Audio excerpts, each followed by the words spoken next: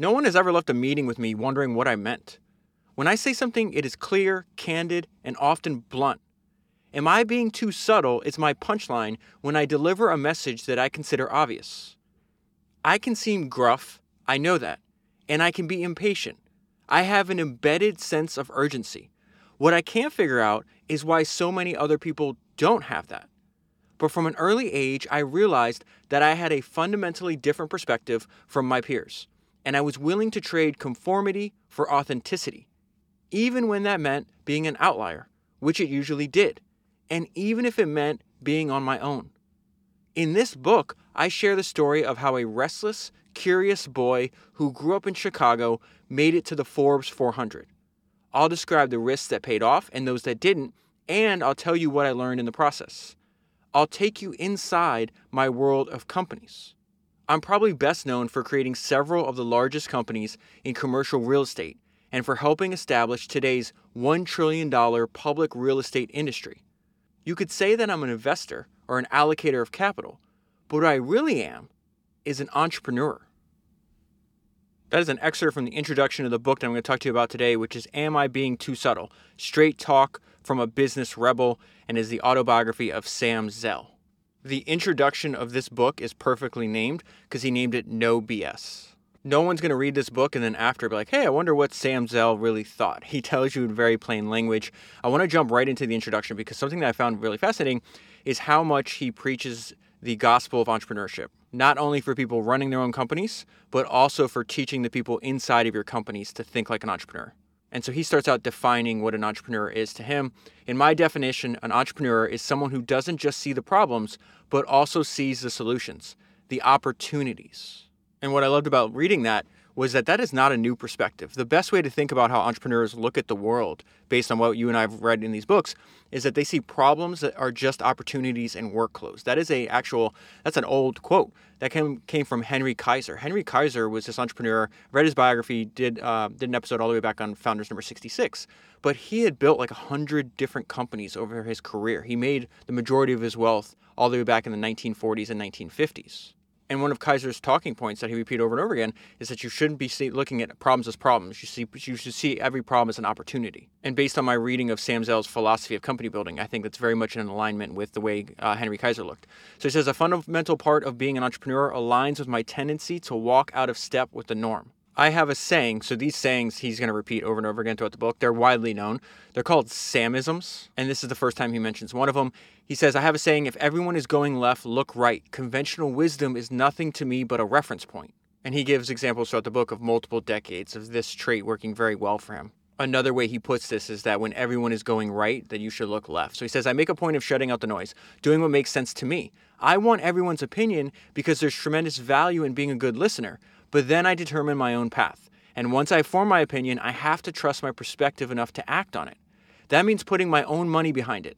My level of commitment is usually high, and I stay with my decision even when everyone else is telling me that I'm wrong, which happens a lot. And another thing I liked about Sam's philosophy is that he's all about long-term partnerships. In many cases, he's doing deals and working with people for 20, 30, sometimes 40 years. And so he talks a lot about the importance of having building long-term relationships. So he says, when you're a repeat player, when your world is your business and your business is your world, it is all about long-term relationships. In any negotiation, I believe in leaving a little bit on the table. And in any relationship, I believe in sharing the stakes.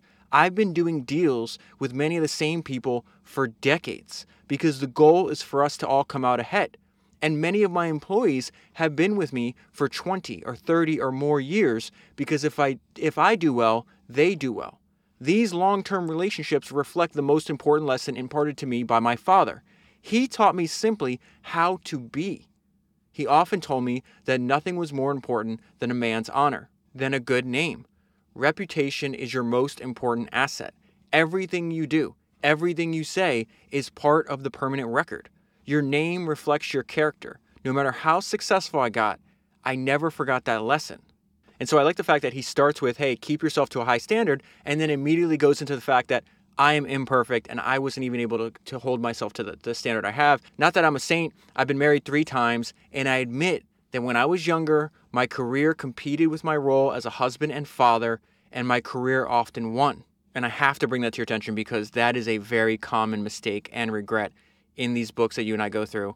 More often than not, they over-optimize for their professional life at the detriment of their personal life, and then they wind up regretting it when they're older. In Sam's case, he changed his perspective on this, but of course, the founder of IKEA had the best quote on this ever because he talks about sacrificing. He missed seeing his 3 sons growing up as he was building IKEA, and he says childhood does not allow itself to be reconquered. That is the best description of this very common mistake and regret that a lot of entrepreneurs have. And so Sam says, today I have a better perspective, as most of us get over time. The first thing you see when you walk into my office is a screen with scrolling photos of my wife, my kids, and my grandkids.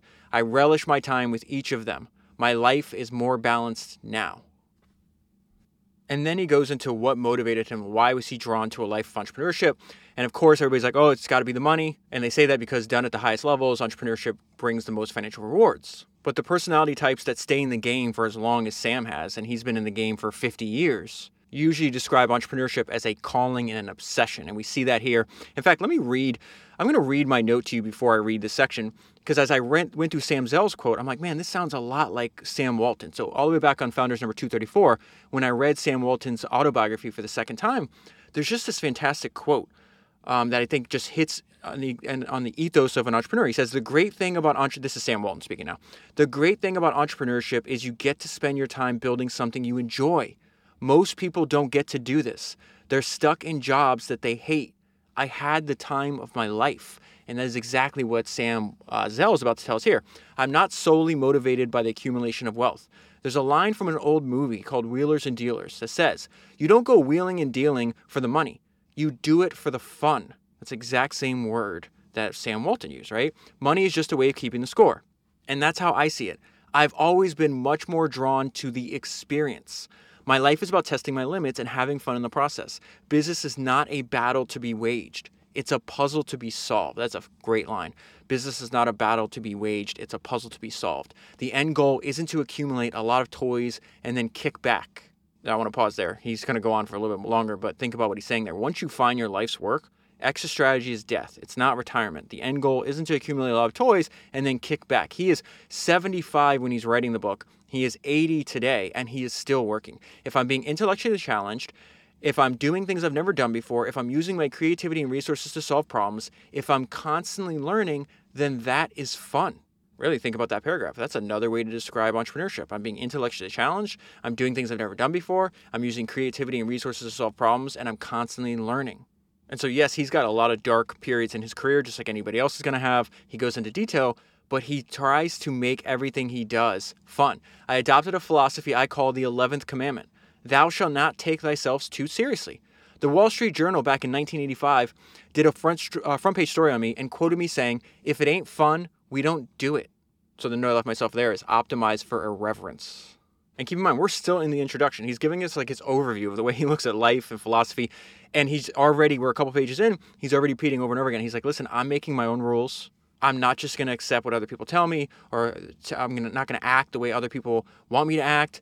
And so it says, one of the biggest raps about me is that I've been known to use profanity. Sometimes my real estate colleagues will make bets on whether or when I'll drop the F-bomb on stage at a conference. I simply do not buy into many of the made-up rules of social convention. I think people often get distracted by these superficialities. For example, I've been wearing jeans to work since the 1960s, long before it was acceptable. Later on in the book, I laugh because he literally says, I mean, he's got a giant personality. It jumps off the page, which makes you'll learn a lot reading the book, but it also makes it fun.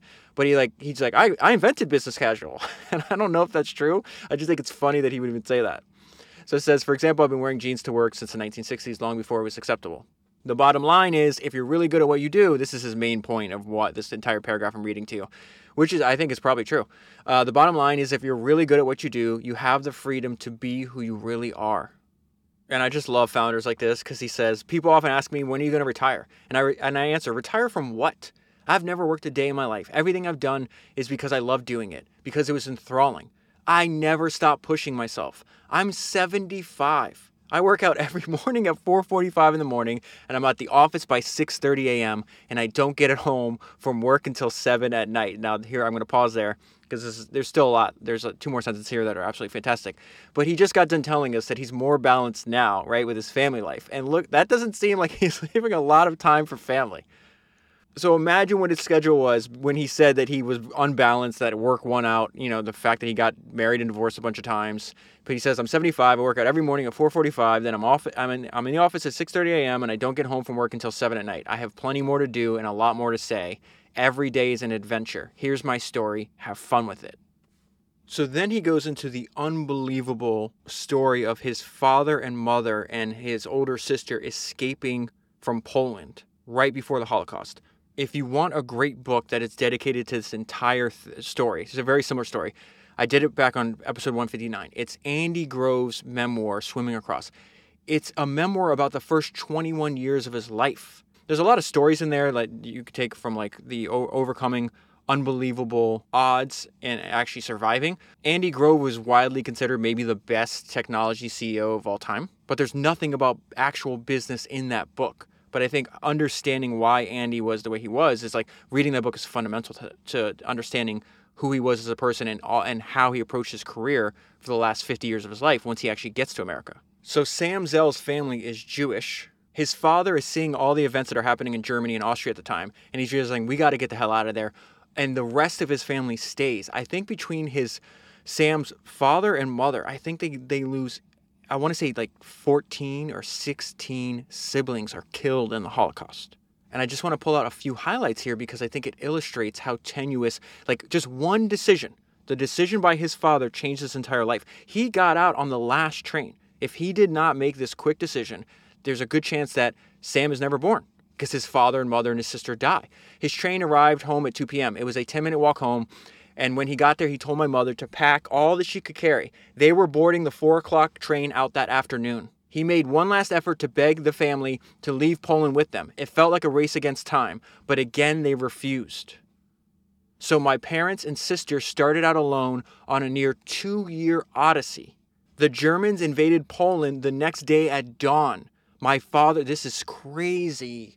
My father had caught the last train out before the Nazis bombed the railroad tracks. My father, mother, and sister traveled after the train on foot, by bus, by horse-drawn carts, and by cattle train. So think about the independence of mind that you have. You're like, no, I have to leave now. Everybody else, your entire family saying, no, stay. You take your wife and your baby little girl and you leave. And then this is the result. Most of all the family was murdered. Their parents and all but 2 of their brothers and sisters. So I was wrong. All of their siblings, 18 children. I got to repeat that again. Most of the family was murdered. Their parents, so that would be Sam's grandparents, all but 2 of their brothers and sisters, and all of their siblings, 18 children. It took them 2 years. They finally get to America, and it says every year for the rest of their lives, they celebrated the date of their arrival with a toast to America. My sister and I grew up keenly aware of how fortunate we were to be in this country. The note of myself there is no one loves America like an exile from a hostile regime loves America. I just had dinner with the twin founders of this company called Lula. They're trying to build like the Stripe for insurance. And we just had this same conversation because they're sons of Cuban immigrants. My dad, I've told you before, but my grandfather decided when he saw Castro take over Cuba, he's like, he made a very similar decision. And he's like, we got to get the hell out of there. And he did that with no money, no education, and a wife and a baby boy, which was my father. And so even though our families came from a different area than Sam Zell's family, we completely understand why their parents would do this, where they celebrate the date of their arrival every year. So then we get the relationship that Sam had, because Sam was the first one, I'm pretty sure the first one of his family to be born in America. And then he spends a lot of time in the book actually talking about an idea that you and I have spoken about over and over again. And it's the fact that you can always understand the son by the story of his father. That's the story of the father is embedded in the son. And so Sam just starts to describe what the relationship was like. His father dies in the 1980s. I think he dies in like 1986. So he's describing this many decades later, 30 years after his father died, as a matter of fact. He was very strong-willed and authoritarian. And because I had a strong personality as well, we often clashed. He continually attempted to rein me in, and I always bristled at being told no. Consequently, we had a rather contentious relationship, but the difference was he always respected him. He said, I had an enormous respect for my father, and that respect was absolute. And so Sam talks about the fact that what his father had to survive, he didn't provide Sam a lot of time to be a kid. This may be the reason why Sam was able to start businesses. Like he builds this like massively successful real estate business when he's still in college. In fact, he gets to law school, and I think the last year of law school, if I'm not mistaken, he makes the equivalent of like $2.5 million or maybe like $1.5 million, like his last year of law school. And part of that is because he had to grow up. His dad forced him to grow up. And I was thinking about this, like as I reread my highlights yesterday, I was like, okay, look at it from his dad's perspective. Imagine being in your late 30s. You see that the anti-Semitism, you see that Hitler's like on the rise. You escape with your wife and your daughter. You get to America 2 years later. All of your family is dead. Like, how could you not approach the raising of your family in a very serious manner and saying, hey, there's no time for games. Like, you need to go out and build a set of skills to be able to take care of yourself and survive in this very crazy world. So it says he would tell his dad would tell his sons, like, you don't have time for fun. Like, he'd go to, like, hey, Dad, I want to go see a basketball game. He's like, his dad said something that was kind of, like, humorous looking back at it. He's like, you saw one last week. Why did you have to see another one?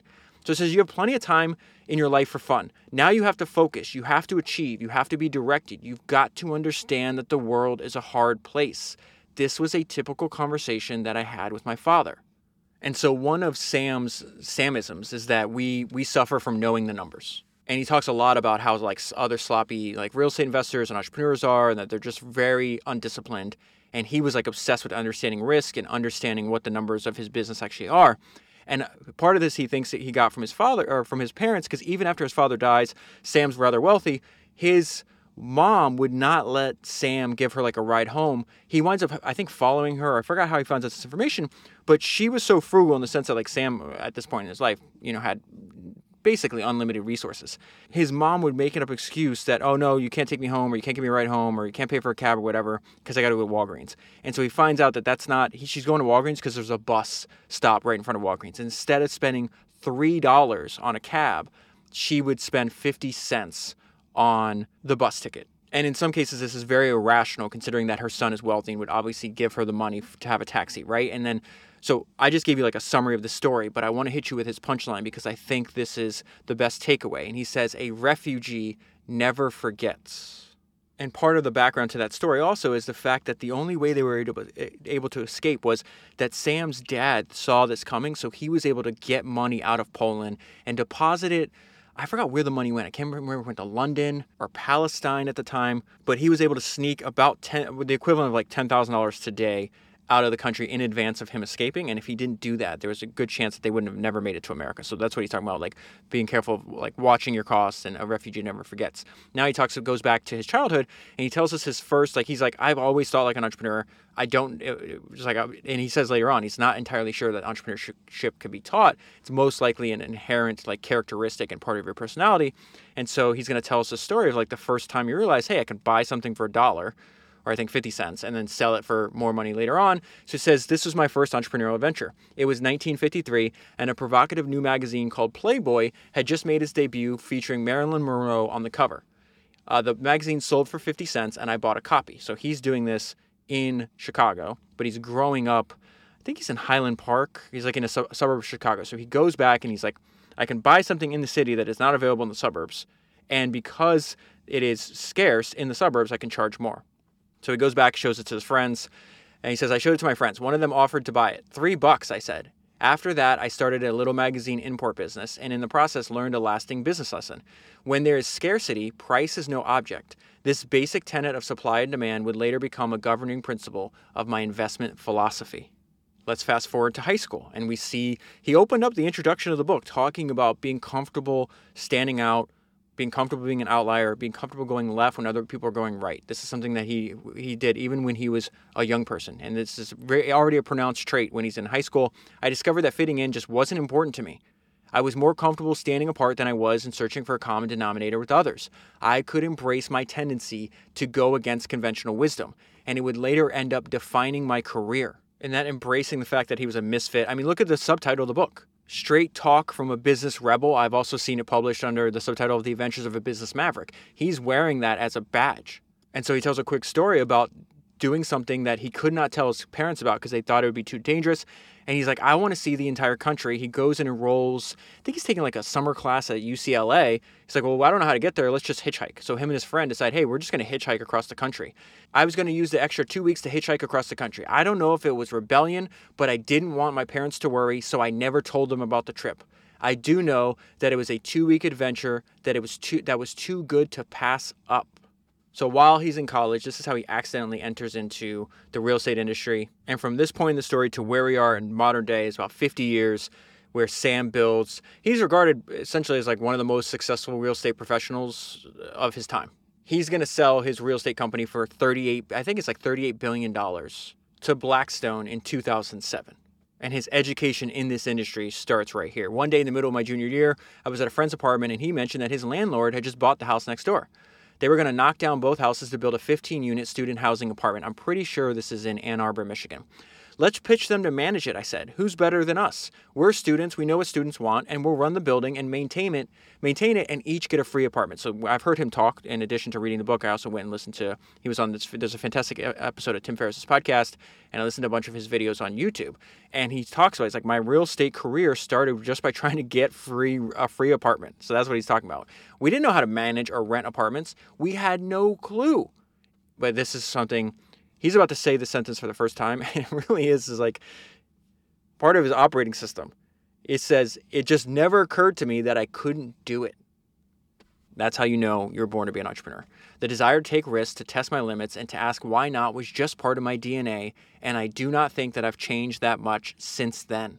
He goes into much more detail in the book, but essentially he did a good job with this first opportunity. You and I have talked about this all the time. Just focus on you have one opportunity right in front of your face. Do that the best you can, and it will unlock opportunities you cannot possibly predict going down the road. So he does a good job with the one, then he gets a second one, then a third one, and just kind of steamrolls from there. The same landlord built a second student apartment building and gave it to us to manage as well, and then he gave us a third. So in addition to managing all these student apartments, he gets a summer job where he has to be a door-to-door salesperson. And this is extremely important because he thinks this is foundational to the success that is going to happen later on in his life. And so he says, if you've never sold anything through cold calls or without appointments, it may be hard to imagine, but I can promise you that it is humbling. Most responses are no. You will build up a tolerance for rejection. You learn to keep asking and find ways to get a conversation going. While I was unaware of it at the time, my real compensation for that job was not money. I was learning about and getting comfortable with rejection. And as I would later realize, indifference to rejection is a fundamental part of being an entrepreneur. That is a great line, so I want to read it again. Indifference to rejection is a fundamental part of being an entrepreneur. So he graduates. Then his dad is like, listen, I know you're into real estate, but you have to have a profession. He would tell him, if everything goes bad, you need to have a profession that you can fall back on. So Sam goes to law school, and this is what he says about it. He says, law school was boring beyond belief. I just wasn't built for the arcane attention to detail and the endless rules and sub-rules and sub-rules. The note I left myself here as I got into, now I think we're in the second chapter, is, are you noticing a pattern? He needs control over how he spends his time. You're going to see another pattern in this real estate deal he does. So while he's in law school, he's buying up, he still has this idea for doing student housing. So it's like, I bought my first building during my second year of law school. I bought it for $19,500 with $1,500 down. This is where he buys out like an entire block by one. A couple months later, I bought another building next door, and then I bought the house that was in between them. I had some money saved from my various ventures, and I was able to bootstrap my way into these early deals with a combination of my own savings and then bank loans. I was 23. I didn't know anything about financing. And here is what I mean about, you see patterns over and over again in this book, but it never crossed my mind that I might be too young to start an investment business or that I couldn't do it. And so once these first 3 transactions works, he's like, well, can we buy the whole block? And his pitch was unique. He's like, listen, you guys are older families. Maybe you have kids. Maybe your kids have left the home. This neighborhood you're in is changing. It's going to be a bunch of drunk college kids. You don't want that around your house, right? And so it says, as I explained to the homeowners that we were going to build student housing and that they could either stay and put up loud music at night and beer cans over the lawn, or they could move to the other side of Ann Arbor. It worked. I kept buying houses and eventually acquired one full block of land. This project eventually grows bigger and gets more sophisticated. So then he goes to his dad and saying, hey, do you want to invest? First of all, do you want to invest with me? And can you introduce me to other people? And this was more about like their relationship. like the unspoken part of their relationship. Being able to invite my father to participate in this investment and his willingness to do so were big confidence builders for me. Like any kid, I wanted my father's approval, and knowing that he viewed me as a legitimate businessman, even though he's only 23, right, was a milestone for me. He was a gruff guy, stoic in an old world way. He would never say that he thought I had done well. So I learned to appreciate the small signs that I had his blessing. And so since his idea was like, let me buy these individual plots and then I can put them together and they'll be more valuable in time, he had to overcome, like, if there was one holdout out of 10 or 15, that's a big problem. And so one of these deals just takes a long time to actually get him out of there, but Sam's relentless. And really, I'm skipping over the story, and I just want to get to the lesson he learned, because I think it's very, very important, and something he repeats over and over again. I remember this event so clearly because it was at this point in my career that I fully realized the value of tenacity. I just had to assume that there was a way through any obstacle, and then I would find it. This is why I'm reading this to you, this sentence in particular. This is perhaps my most fundamental principle of entrepreneurship and to success in general, the value of tenacity. And so one thing I skipped over that I need to explain to you now is, like, at the time, successful other businessmen and things like that would take the money that their businesses produce and they would invest in real estate, and they were looking for like returns of like 4%, 5%. And most of their investments were concentrated in big developed cities. The idea that Sam built his early career on was going where there was no competition. And this is something that he's going to repeat over and over. He's like, competition is for other people. It is not for me. And this is also where he gets the value of, hey, when everybody else is going right, I'm going left. When everybody else is going left, I'm going right. The cost of construction in these cities where he's doing these deals, okay, the cost of construction was significantly less in smaller cities. And even more important, there was no competition. There was no real capital looking for assets in these smaller markets where he's doing this, okay? Without competition, I could set the price and the market. This was my first real investment thesis. If I could replicate what I was doing in Ann Arbor in other markets, I could realize some serious upside. I would build a portfolio of assets in smaller, high-growth markets with a focus on university towns. That is the very foundation, the first idea of this business empire that's going to grow and morph and change over the next several decades into something that he can sell for $38 billion. Okay, I would build a portfolio of assets in smaller, high-growth markets with a focus on university towns. That all seems logical in hindsight today, but back then, nobody was doing it. And then he compares the returns. He's like, we weren't getting 4 or 6%. We were getting 20, 25, 18, 30% of returns. As James Dyson says, episode 200, if you haven't listened to it, and it's going to be episode 300, because I think instead of reading that book every year, like I've told you I'm going to do, this is Against the Odds, an autobiography of James Dyson's, still my number one recommendation for autobiographies. If you can only read one autobiography of an entrepreneur, that's the one I'd make it. I think I'm just going to, like every 100 episodes. So I did it on 200 for the second time, I'll do it on episode 300, episode 400, and so on and so forth. But main theme of Dyson's book, which is really what's happening in Sam's life when he's a young person in law school, is difference for the sake of it. That is where all the outsized returns are, and we're seeing that exactly in a young Sam Zell's life. So he tries to get a job as an attorney, and his idea is like, I'm going to be an attorney and do deals on the side. He goes through 43 rejections, finally gets hired, last 4 days. I'm skipping through that because what happens is after 4 days, he's like, man, I don't want to do contracts. So the guy that owns the law firm is like, hey, why don't you just do your real estate deals? We'll co-invest with you, and then we'll do the legal work. And so he does that for a little bit, but then he's making so much more money than even other people that other people in the law office are getting jealous. And this is where he's just like, man, I'm just going out on my own. This is ridiculous. And the reason I'm reading this paragraph to you is because even today, when there is some kind of like entrepreneurship industry per se, it's still a very weird thing to do. But you know that it's what you're meant to do because it never felt weird to you. And so Sam is relating this conversation between a partner in the office, and they can't understand the way he thinks. And he's like, oh, I am kind of weird. So he says the conversation was a revelation. Until then, I hadn't recognized that my career was so radically different from the mainstream. I had thought I was just off center. I hadn't realized that I was on a completely different road. But that partner's perspective jarred me into an epiphany. I have to leave this law firm. I remember coming home after I quit, and my wife, the first wife at this time, was pregnant. You quit? She asked, alarmed. What are you going to do? Just what I do, I replied, which is real estate deals at this time. My orientation towards being an outlier was good. How many times has he repeated this? Like, this is extremely important part to understand Sam Zell and what you can read through between the lines. He's giving future generations of entrepreneurs that same advice. Lean into your eccentricities. Be comfortable standing out from the crowd. That in and of itself, the ability to do so, is an advantage, right? My orientation towards being an outlier was going to define my future. I was going to do what I love doing, and I wasn't going to be encumbered by anyone else's rules. So I left and opened my business in a spare office at my brother-in-law's law firm. That was the precursor to the investment firm that I still run today. So this is when he goes into one of the most important relationships that he ever has.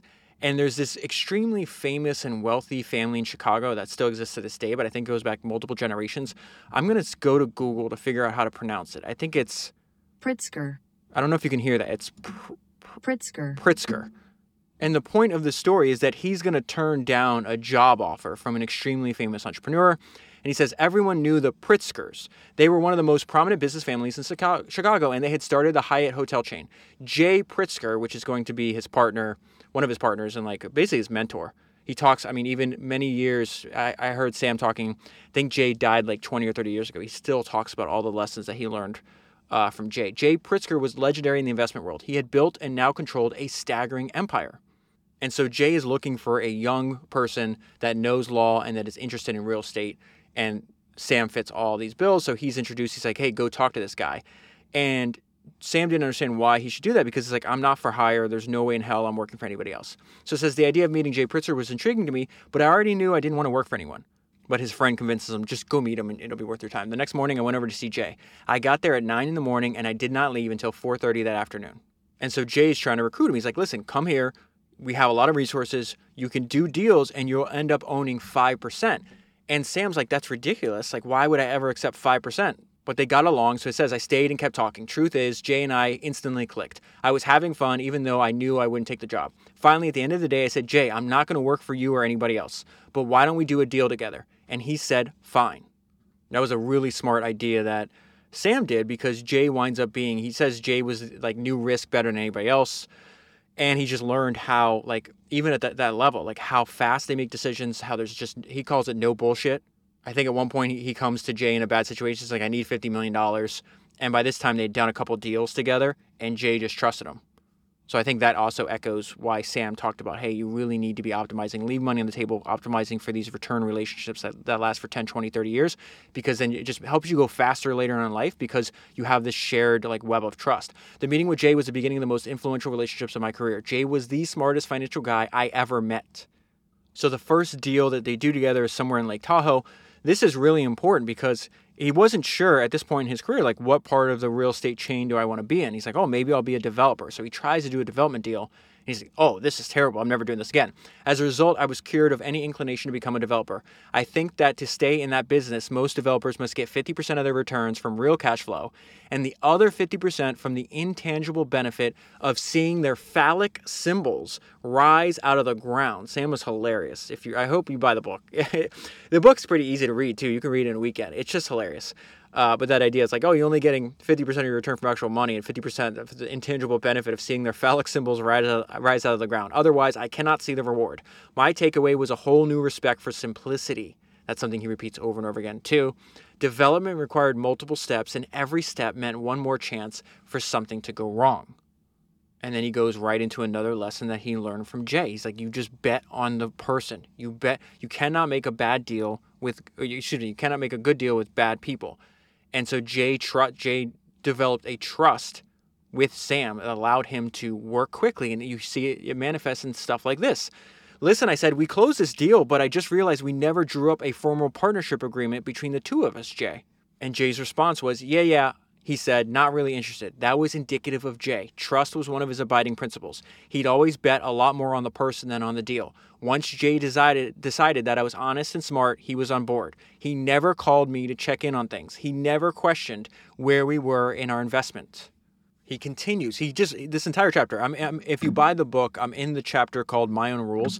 I think it's important to read this because it's really, what I find fascinating is just how many of these ideas that he got from a older, more experienced entrepreneur that he used for the rest of his life that he talks about many decades after Jay dies. And it's this idea, it's like, listen, you might have 7 things, 8 things, 9 different variables in whatever you're working on, but really you can always identify there's going to be one important variable. And he learned that from Jay, where he'd be describing a deal to Jay. He's like, okay, we got 12 steps here. And Jay's like, actually, the only step that's important is 7. Step 7. Like, if we can rent this commercial office space, then everything else, all of our assumptions are going to be proven true. And if we failed that one assumption, then the whole deal falls apart. That's one example that he used. Jay's level of intellectual rigor really applied to me. And I immediately latched on to the understanding that it could cut right to the heart of something complex if I broke the problem into pieces. It was a matter of organizing my thinking. It was a discipline, meaning it is an actual skill that you can learn. And really, for me, that was one of the most important parts of the book. It's just this constant reminder that there is usually just a handful of variables. I remember I did that 3-part series on Larry Ellison. It's Founders episode 124, 126, and 127. And that was his belief too, where his assistant or his partners would be like, hey, there's 1,000 things we got to talk about. He's like, no, there's 4. There's like the handful of really important things that I know that require my attention, and I'm going to ignore everything else, even if people get upset at me for that. And then I was reminded how important this principle was in a past highlight when I did the biography of Johnny Carson back on episode 183. Johnny Carson, at this point in his career, he's like, am I going to leave at, there's, I think there's only like 3 or 4 channels on TV at the time. And it's like, do I want to leave NBC for ABC, or it could be vice versa, but whatever, like, am I going to leave the channel I'm on for another channel? And so Johnny and his team are going through and they're like, okay, let's make a list of this are the pros and the cons and what are we going to do? And so he goes and seeks advice from Lew Wasserman. Lew Wasserman is like, they consider he's like the most powerful and influential person in Hollywood. He was like a Hollywood mogul for like 4 decades.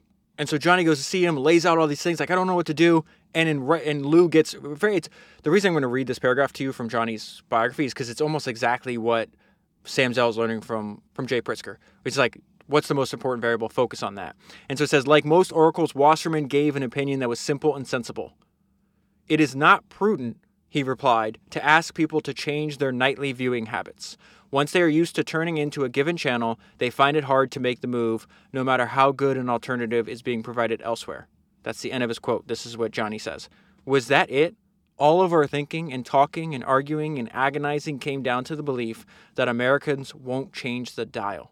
And so as a result, Johnny stays put, and this is the deal. He gets one of the most lucrative deals ever offered to a single individual in the history of television. Let me read this to you. It blew my mind. Johnny's salary was set at $25 million a year. For that, he worked 1 hour a night from 11:30 p.m. to 12:30 a.m., 3 nights a week, 37 weeks a year. He had 15 weeks off. So he is getting $25 million a year to work 1 hour a night, 3 nights a week, 37 weeks a year. Okay, so let's go back to Sam Zell's autobiography. Sam, just like everybody else that we study on the podcast, read biographies, learned from biographies and autobiographies of the great people that came before him, exactly what you and I are doing at this moment. Around the same time, I was spending a lot of time with Jay. I read the book Zeckendorf, the autobiography of the man who played a real-life game of Monopoly and won the largest real estate empire in history. That is a very, very long subtitle. It reinforced the approach of viewing the whole through its individual pieces, but for different purposes. William Zeckendorf was perhaps one of the greatest real estate developers of the modern era. And so this one idea he picks up from this book changes the trajectory of Sam's career. His autobiography is packed with colorful stories, but what fascinated me most was his strategy. Zeckendorf viewed assets as a sum of parts, so he could increase the value of the whole. Various parts were more valuable to different buyers. So Zeckendorf would maximize the value of his holdings overall, in effect making 1 + 1 = 3. He calculated, this is the main punchline of what he learned from him, okay? He calculated everything separately. The building's title, the building's land, the leases, the individual mortgages. I thought this was brilliant. I adopted the approach both inside and later outside of the real estate industry. And I just realized I'm going to buy, while I'm talking to you right now, I am buying this book, Zeckendorf's book. That's how I when I hear like a book recommendation, or in this case, when you normally a lot of the book recommendations come from you, but whenever I receive them, and in this case, this guy, we have Sam Zell saying, hey, I read this book, I got a great idea, I made a ton of money from this idea, like it's a no-brainer. My point is like I don't think it's smart to deliberate on the purchasing of books. What's cool is I'm looking at the page now, it's already bought, so I just ordered it while I'm recording the podcast. This book was first published May 6, 1971. So now he talks about the building of his real estate empire. He does a bunch of deals with different people, but he only had one like true partner, and this guy named Bob Lurie, who unfortunately dies. I think he's in his 40s when he dies from an aggressive form of cancer. But he really talks about that they had different personalities, but they had the same passion. It says, Bob and I both saw business as a puzzle to be solved, and we both had an insatiable intellectual curiosity. And so this rebel and maverick nature applies to the way they build their business. You walk in the business, or you walk in the office, and it's like bright colors everywhere. He doesn't allow office doors to be shut. And this is where I started laughing because he says he invented business casual. We abandoned all pretense and established a casual dress office policy, which, believe me, was unheard of in the rigid world of finance in the 1970s. We invented business casual. Our thinking was that if you dress funny and you're great at what you do, you're eccentric. But if you dress funny and you're just okay at what you do, you're a schmuck. We were determined to show everyone that we could excel without conforming. In the early days, they were asset rich and cash poor because they kept pumping all their cash flow back into the business. And part of their ability to do that is that Bob was extremely resourceful. He watched all the costs. This is a fantastic paragraph for you. Bob watched every single nickel in our business. Bob was constantly on the lookout for anything that could be reused. He used to walk into somebody's office and while talking, would casually rummage through the person's trash can. He'd take out stacks of paper that still had paper clips on them, all while continuing his conversation as though nothing out of the ordinary was occurring. Bob would just pull those paper clips off and hand them back to the employee, conclude the conversation, and walk out. And so when I read that, I immediately thought of this hilarious story I did all the way back. One of my favorite books, I should reread it and re-record another podcast on it. It's called The Invisible Billionaire by Daniel Ludwig. Very hard to find book. But it's episode 68 of Founders, and he was very much like Bob through his entire gigantic organization, where I remember one time in the book, he's like admonishing an employee because they put paper clips, like there's documents that had to be signed for this massive deal, if I remember correctly, and they're like FedExing it or whatever way that you could get it back then. I don't even know if FedEx existed at this point in history, but they're like FedExing the paperwork, and Daniel is just going apeshit because they included the paperwork. And I think he said something like, or the paperclip in there, he's like, we don't send ironmongery. He used this weird word I had to look up, which I didn't know what the definition was. It's like, we don't send ironmongery by mail or by air. It was just hilarious. And it's really memorable writing too, because I could just see Bob, like in my mind's eye when I'm reading this, I just see Bob like having this conversation. So imagine sitting in your office, your boss comes in, he starts rummaging through your trash can, and he just doesn't even admonish you. He just like pulls them out. It's like, oh, here, hands it back, and then just walks out the door when the conversation's finished. I just love that. So Sam Zell's nickname is the Grave Dancer. And the reason he's called the Grave Dancer is because he accumulated a lot of assets when their price was depressed by like some kind of financial crisis. And this is the first time he talks about that. He says between 1974 and 1977, we bought roughly $4 billion in assets with $1 down and a hope certificate. I didn't know what a hope certificate was before reading this book. And it says hope certificates were primarily used during downturns. They would allow a seller that was reluctant to unload at an asset at a depressed price the opportunity to participate in the potential post-sale appreciation. And so he gives an overview of what he was thinking at this point in his career. He says the 1970s could have been a disaster for us. They were for many in real estate. Instead, they were a great ride. Our firm ended the decade with an enormous, diverse portfolio, some of which would later seed two of the largest REITs in the industry. REITs are real estate investment trusts. Some people say Sam Zell invented the REIT. He says he was not the inventor. He's just the one. I think he says it's like, I'm just the one that made REITs dance. And the way he would describe what a REIT is to an outsider is it's liquid real estate. There's a lot more detail in the book on that. Years later, people would ask me, how did you know when and what to buy? But all I did was basically create a massive arbitrage. This is the grave dancing strategy he's using between 1974 and 1977. That's what he's describing, okay? But all I did was create a massive arbitrage, a fixed rate instrument in an inflationary environment. I essentially took on $4 billion of non-recourse debt at an average interest rate of 6% in an environment with inflation of 9% or higher. That means I was already making 3% returns the second the deal closed without doing a thing to the assets. And so there's several times throughout his career where he writes these like marquee articles or pieces explaining his philosophy, and usually his philosophy at the time is completely counter to whatever else is occurring in his industry. He says, I ended my 1986 article called The Grave Dancer with an important warning. Grave dancing is an art that has many potential benefits, but one must be careful while prancing around not to fall into the open pit and join the cadaver. There is often a thin line between the dancer and the danced upon. And so as he continues to build up his real estate business, he realizes, hey, a lot of the principles that I'm learning through experience and learning from more experienced people like Jay Pritzker and all of my other partners, it's like they can apply not just to real estate. And so that's where he starts buying into, and in some cases, grave dancing into other industries. And it came from just this question that he's asking himself. If we've been as successful in real estate as we have been, aren't we really just good businessmen? And if we're good businessmen, then why couldn't the same principles that apply to buying real estate apply to buying anything else? So then he talks about some of the ideas he has between acquiring or buying into or investing into other companies. And I really want to pull this out because it's really fundamental understanding his distaste. He hates competition. He says, frankly, there's no substitute for limited competition. You can be a genius, but if there's a lot of competition, it will not matter. I've spent my career trying to avoid its destructive consequences. Competition skews people's assessments. As buyers get competitive, the demand for assets inflate pricing, often beyond reasoning. Later on, I got to finish the sentence, but later on he talks about, he's like, I hate auctions unless I'm the one doing the auction. So he says, competition skews people's assessments. As buyers get competitive, the demand for assets inflates pricing, often beyond reason. I jokingly tell people that competition is great for you. Me, I'd rather have a natural monopoly, and if I can't get that, I will take an oligopoly.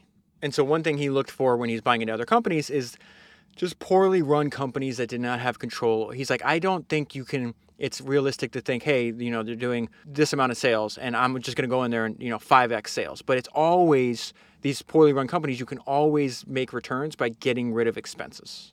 And this paragraph I'm about to read to you is, if you listen to last week's podcast with John Malone, he had the exact same thing happen. He actually threatened to throw the manager of one of his subsidiaries out of a window for behavior like this. Throughout the 1970s, it was a giant and flamboyant company known for its corporate excess. So this is a company he's buying into. The management threw lavish parties, filled the drinking fountains at headquarters with Perrier, installed Persian rugs in executive offices, and gave massive bonuses to senior executives. Even while the company was struggling, it sent its sales staff on a 1.5 million Caribbean cruise. So that's what they were doing in the 1970s. The company's called Intel, or not Intel. It's Intel without the N. So ITEL, or I think ITEL. So that's what ITEL was doing in the 1970s. In 1981, ITEL was one of the largest bankruptcies in the history of the country. The reason I just point that out is like, hey, they're a giant and flamboyant company known for corporate excess. They throw lavish parties. They fill their drinking fountains at the headquarters with Perrier. They're installing Persian rugs. Let me ask you a question. Is having a Persian rug in an executive office doing anything for your customer? So then why does it exist? It's ridiculous. And then gives massive bonuses and has a huge travel budget, even though they're not doing well financially. And the reason I included that is because really the note that popped to my mind when I got to that section, I said, every single entrepreneur that you and I have studied on the podcast would mollywop mediocre business managers like this. And the world of business, surprisingly, is full of mediocre business managers that do stuff like this. That is insane. Why are you putting Perrier in drinking fountains? Why are you buying Persian rugs for your office? It should not be surprising that 6 years later, that company is bankrupt. And so that leads to one of his main points, that redundancies are much more predictable and transparent than theoretical opportunities to add value. My focus is always on the downside. Overly optimistic assumptions lead to the graveyard of corporate acquisitions. So my interpretation of what he's telling you and I, at that point, most companies are poorly run. If you buy one, focus on cutting waste as opposed to thinking that you can quickly grow revenue. And so even though he's working all the time, he's definitely a workaholic. He takes he's traveling the world and he takes breaks to do these, they sound really fun, motorcycle trips. And so he lands in Nepal and him and his group pull over. And this is what they were doing. We were enjoying the sunny day, drinking wine and eating sandwiches, when an old woman carrying a shopping bag down the nearest mountain walked towards us. It was filled with high-quality cannabis, and she offered to sell it to us for $10. It sounds like him and his friends are smoking weed. So we bought it and shared it enthusiastically with our new friends. At some point, the guy I was sitting next to turned to me and asked, "So what do you do?" I replied. This is while I'm reading this whole section to you. "I'm a professional opportunist." And that has been my response to that question ever since. What do you do for a living? I'm a professional opportunist. And then we move on to a devastating part of his life, because not only does he have his biggest financial challenge in the company in the early 1990s, but this is when his partner dies. Bob and I had been partners for about 20 years. Bob was only 46 in 1987 when he was diagnosed with advanced colon cancer. He did not tell anyone, even me, for a long time. As he explained to his wife, I'm not going to be able to stand it if people mourn me before I'm gone. When Bob got sick, I went into irrational denial. We talked 2 or 3 times a day, but I didn't see him, so he stopped coming to the office. And so this is going on for like 2 years, and then Bob finally shows up, and it hits him. Like, he can't be in denial anymore. A couple months, Sam can't be in denial. Bob wasn't in denial the whole time. A couple months after Bob had stopped coming in, he walked into my office. I was dumbstruck by his appearance, at how frail he was. To me, this is the absolute worst way to die. And then not only like to be an actual person suffering from cancer, but then to see, I went through this with my mom back in 2015, 2016, and 2017. She had metastatic breast cancer that went everywhere, all over her body. And I think there's actually an important lesson there that it was way too late for me to learn is, so me and her had been in a fight. And so I hadn't talked to her for 6 months. And then the family found out that she had cancer, advanced cancer. So I go to visit her. Remember, I wasted she's only going to survive 2 years. I think a little less than 2 years from the point of the story I'm telling you right now. And I go to visit her, and I see her, and I burst out crying because she had literally shrunk. The cancer was in her bones. Everybody else in my family lives in the same city, so they would see her all the time. And so they didn't notice it. But because I hadn't seen her in so long, I'd immediately noticed that she had literally got shorter. And she was young. She was in her late 50s at this time. And the reason I bring this up is because I'm so disappointed with myself. Let's say she had 24 months to live, right? The previous 6 months we hadn't talked. So she had 30 months left to live. We didn't know at that time. I wasted 20% of the time that she had left on this earth being a dick and letting an argument get me from stopping to talk, stop talking to her. And the worst part is, I don't even remember what the hell we were arguing over. Because I couldn't swallow my pride, because I couldn't see it through her perspective, because I was just there's no other way to describe it. I was being a dick. I missed out on the last 20% of her life. And then from there, the rest of the 80% she had left was unbelievably heartbreaking, because they literally, you see somebody that gave birth to you, somebody that raised you, slowly their body whittles away and they die. And there's nothing I can do about it. Like, I can't, that's a mistake I can never get back. So I'm telling you, in case you're in a position where your parents or somebody you love is still around, it's just not worth it. It's like, I don't even remember what the fight was about. That's heartbreaking. And so when Sam is talking about in this book, I know exactly what he's talking about. You see, so it's like you were shocked at how different, and the physical manifestation of what cancer makes people look like is just, it's one of the cruelest things that life has to offer. Something I'll never, ever, ever understand. I was dumbstruck by his appearance, at how frail he was. And he said we had to talk. He looked at me straight in the eye and said, Sam, you have to understand, I'm going to die, and I'm going to die soon. It was the first time I had really faced the truth. I was devastated. I think he dies like 6 months after this. His death coincided with the most challenging time in our business to date. Just weeks later, the economy tipped into a full-blown recession. There was no refinancing for highly leveraged asset owners, which is exactly what Sam is at this point, okay? We were rich in assets but starved for cash, and we had an insatiable need for capital that dominated my waking hours. There were weeks when our billion-dollar company was scrambling to scrape up enough money to make payroll. I didn't know it then, but this phase in my career was the genesis of a mantra that I would repeat regularly for decades to come. Liquidity equals value. And that's something Sam would repeat over and over again. He even talked about it later on in the technology.com bubble in the late 90s, where people were like, Sam, it took you, multiple decades to become a billionaire. You must be frustrated that these people become billionaires, in a few months or in a year. And he has a great line. He's like, yeah, he says, call me when that actually turns into cash in the bank. I don't care what your valuation is. What is the cash that you actually have is his point. And this is where he realizes, to get the capital I need, I have to go to the public markets. He winds up taking a couple companies that he had been investors in and actually taking them public through an IPO. He talks about the fact that he had never done an IPO before. He had to figure out, learn this process, and he does it over and over again. And he gets the idea where he says that, I think it was like 1993, early 1990s, that there was no such thing as like institutional investors in real estate, that they had to invent something. They had to invent a REIT as a way to draw in institutional capital. And I think as far back in like the late 80s, he thought if there was a way to make real estate liquid, that it'd be $1 trillion industry. And I'm pretty sure, if I'm not mistaken, he actually is on like public record. Like he actually wrote it and published that. And 2 decades later winds up hitting almost $1 trillion. Or maybe I think it might be over $1 trillion now. So the reason I bring that to your attention is because like understanding the IPO process of like private companies influences his thinking on building all these REITs later on. And so in addition to his business struggling at this time, one of his closest friends and best partner ever dies. He also goes through his second divorce. And he's like, I'm having personal failures too. But then he starts to learn more about himself. And this is his realization. Over the years, I had just resolved that someone who had the responsibilities I had and whose goals required such an enormous amount of attention simply had to make a trade. So he's saying I made a trade for my work over my personal life. It caused the dissolution of 2 marriages. And at this point, he is 53 years old. So then he goes into what it's like trying to raise a lot of money at this point in history. Like, how is his message being received, I guess is the way to think about this. And so he lays it out for us here. He says, imagine the scene. I'd walk in the door and announce, we're about to have the worst real estate debacle in history. And the guy would look at me and say, what do you mean? We're at 12% this year in real estate, 12% return, I think. I had to get him to come to grips with what was really going on before I could even start to talk about the opportunity. I had to show him the vacancy rates and related metrics and prove to him that all the conditions were aligned for an epic fall. And then I had to assure him that we were going to make money, lots of it, by picking up the pieces. Sure enough, over the next few years in the early 1990s, the devastation became increasingly apparent.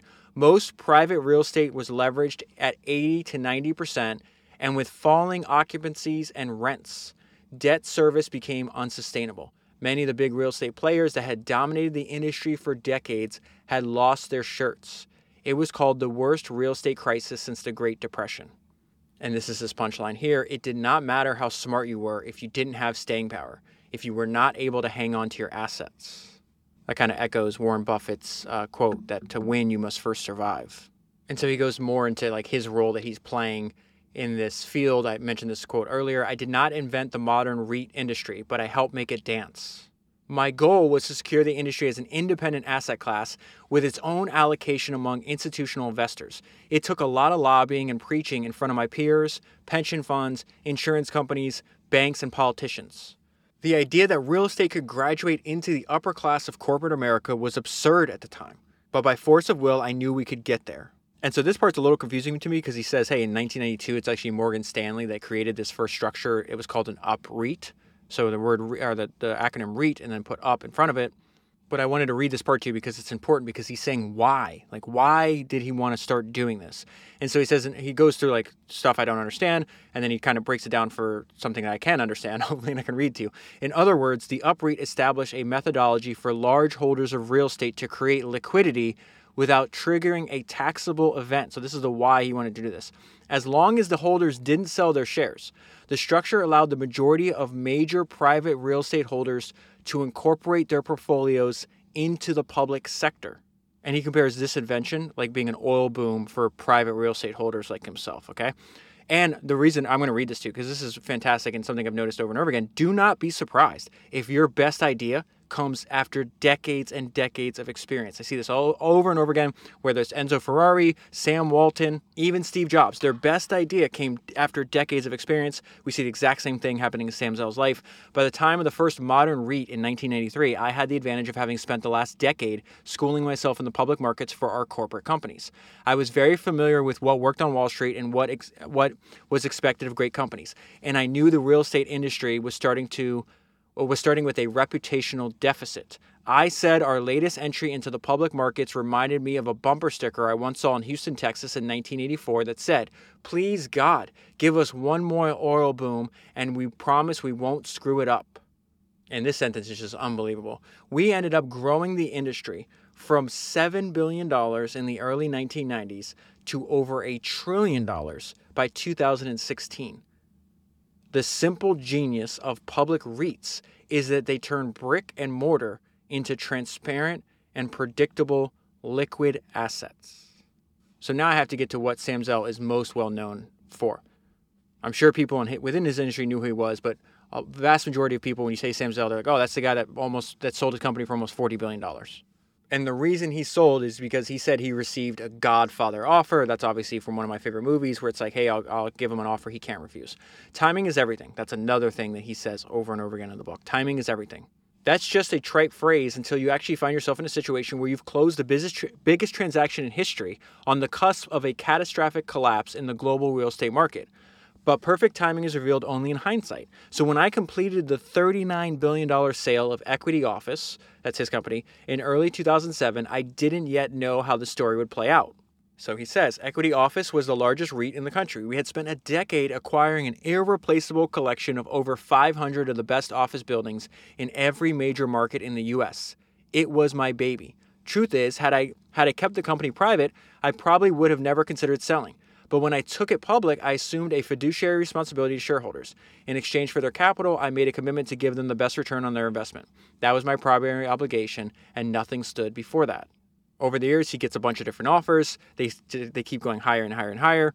Blackstone called us informally with an offer of $40 to $42 a share.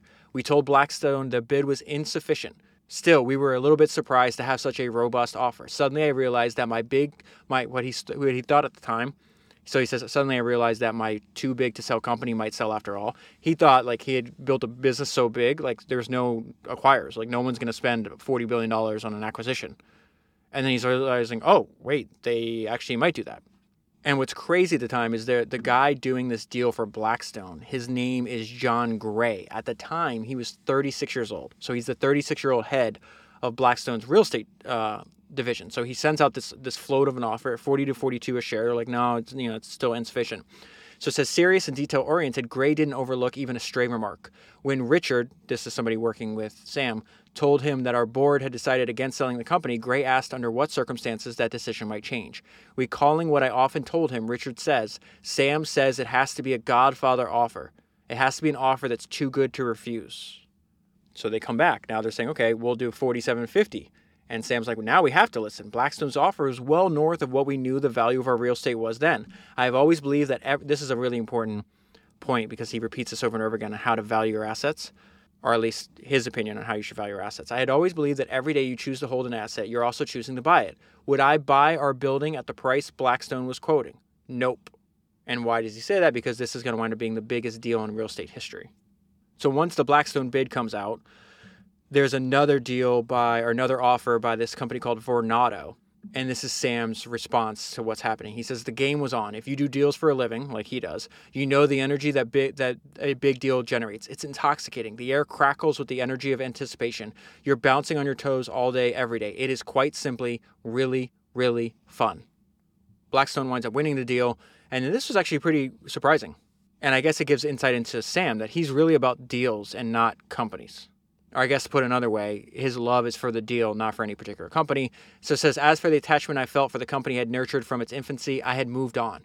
Once the deal was done, it was over for me. I had no remorse. I didn't think about it anymore. And so he's got a bunch of other deals and companies he goes into detail in the book. I just want to pull out a couple other things. They're just really, to me, pieces of advice on life and building a business.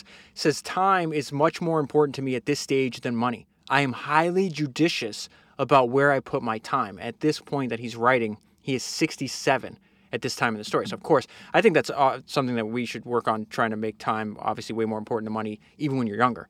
But it sure as hell, time is way more important when you have less of it. And as a byproduct of him being 67 as opposed to like 37 or 47, he knows he's got less time. Then he's got some good advice for other entrepreneurs. As an entrepreneur, I am by nature an optimist. The word failure is not in my lexicon. I don't spend a lot of time lamenting on what could have been done. My mental set is that my head doesn't turn the other way around. I am always compelled towards what is next. Another piece of advice, he's quoting this one of his favorite poems. Does our fate lie in the stars or in ourselves? I believe it is in the latter. I think this is just good advice for life. When I read or hear about a place in the world that intrigues me, I go there. I've always been that way. And then he goes into detail how the world now, like world markets, he was trying to do like international investments, decades ago. It's very difficult. He just talks about like how interconnected. Like, we have truly world markets today as opposed to like what he had when he was growing up. And really a large part of that is like how the internet enables like these truly global world markets. And he says, I don't think we've even begun to understand the various ways that interconnection and interdependency will evolve over the next couple of decades. And I definitely see that from my vantage point. In fact, one of my friends is a synonymous account on Twitter. It's called Mostly Borrowed Ideas. And I was able to get to know him through the podcast. And he sent me a message the other day that was fascinating. He says, David, I just want to let you know that your podcast reached many of my Bangladeshi friends. That's where he's from. Most of whom discovered it even before I shared it with them. So you're definitely reaching all the nooks and crannies of the world. So I like that idea. I don't even think we've been able to understand the various ways the interconnection and interdependency will evolve over the next couple of decades. He also talks about really understanding who you are and what your skill set is and making sure you're designing a business to around what you're good at and what you actually like to enjoy. He says, I often say I'm chairman of everything and the CEO of nothing. I stick to what I'm good at: vision, direction, strategy. That is where I add the most value. I pick great people to run my businesses. I do not involve myself in the day-to-day management, but I stay close to those who do. And then I think if you read in between the lines, he's really encouraging you to think about like the culture you're building and the company you're building. And I think what I learned, and I feel this way myself, but what I'm learning from this paragraph in this book is that people really, really dislike formality and bureaucracy. And they sure as hell don't like the slow movement that accompanies formality and bureaucracy. And here's an example of that. One of the few senior managers who ever voluntarily left my company ended up coming back. He left after 20 years for a job that paid more money and gave him more power. So when he returned, I was curious to know why. I don't understand, I said. You were earning twice as much money. You had a much higher position. Why did you come back? He said, it's really simple. When I was here, if I had a problem, I walked down to your office and asked a question, and you'd answer it. I had instant access. In my new company, every issue involved writing memos to half a dozen people, and by the time we got to the end, all creativity had been stifled. You could hardly remember the idea you started with. Fast decision-making and autonomy had become like oxygen to him. Just two great quotes about entrepreneurship. I'm often asked, can entrepreneurship be taught or is it innate? My answer is that there is an inherent entrepreneurial gene, albeit it's stronger in some than others. That's my guess too, that there's an inherent entrepreneurial gene. And then another great line, critical thinking is the hallmark of an entrepreneur. I'm often asked what I want my legacy to be. My best answer is he made a difference. He also talks that he just consumes way more information than most people, who reads like 5 newspapers a day, 3 magazines a week, reads a book. And he says this part was kind of funny, and I've experienced this myself. I go through about 1 book a week. I usually remember nothing about them unless all of a sudden something becomes relevant. It's just amazing how we have to constantly remind ourselves about what we read. This part made me laugh out loud. I suffer from being very competitive, and that is not limited to things I can do well. And then I may have saved the best for last. And he says, let me leave you with this. An entrepreneur is consumed with making the most out of what he already has. He is all in. An entrepreneur is always looking for new opportunity. He is always reaching.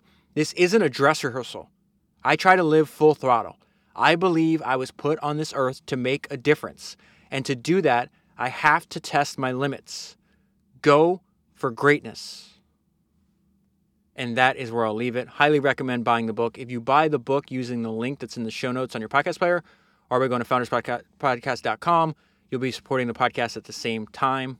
If you want to remember more of what you read and you want to use the app that I use to store all my highlights and all my notes, and really the app I use to help make the podcast, it's called Readwise. You can get 2 months free by going to readwise.io/founders. That link, of course, will be in the show notes and available at founderspodcast.com like everything else. That is 269 books down, 1,000 to go, and I'll talk to you again soon.